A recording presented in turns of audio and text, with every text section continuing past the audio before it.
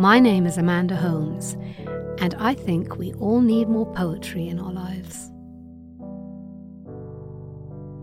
The American poet and novelist Jim Harrison was born in 1937 and died in 2016.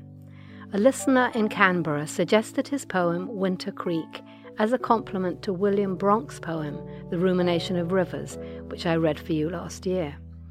Our listener writes that it's a meandering meditation on the place water has in our world, wandering around its subject before it finally comes to a reconciliation between humans and water through the joy Harrison's dog experiences from a plunge in the creek. They add that Harrison's dogs frequently appear as a link between the human and the natural world in his work. Winter Creek by Jim Harrison. Creeks find their destiny according to the slant, the tilt of the earth. None ever can turn around and go the other way, at least none that I've heard of.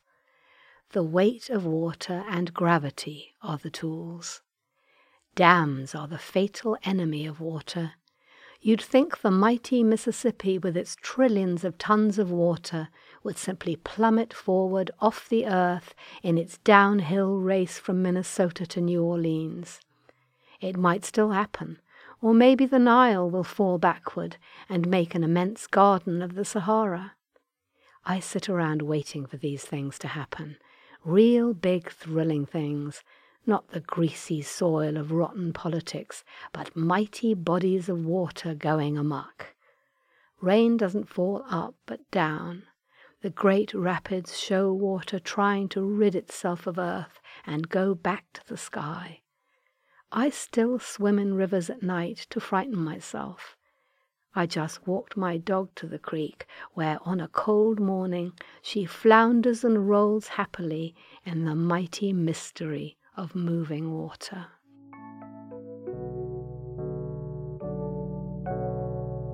Thank you for listening.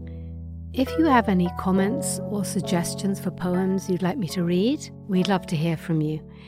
You can send us an email at podcast@theamericanscholar.org or comment on our website, theamericanscholar.org.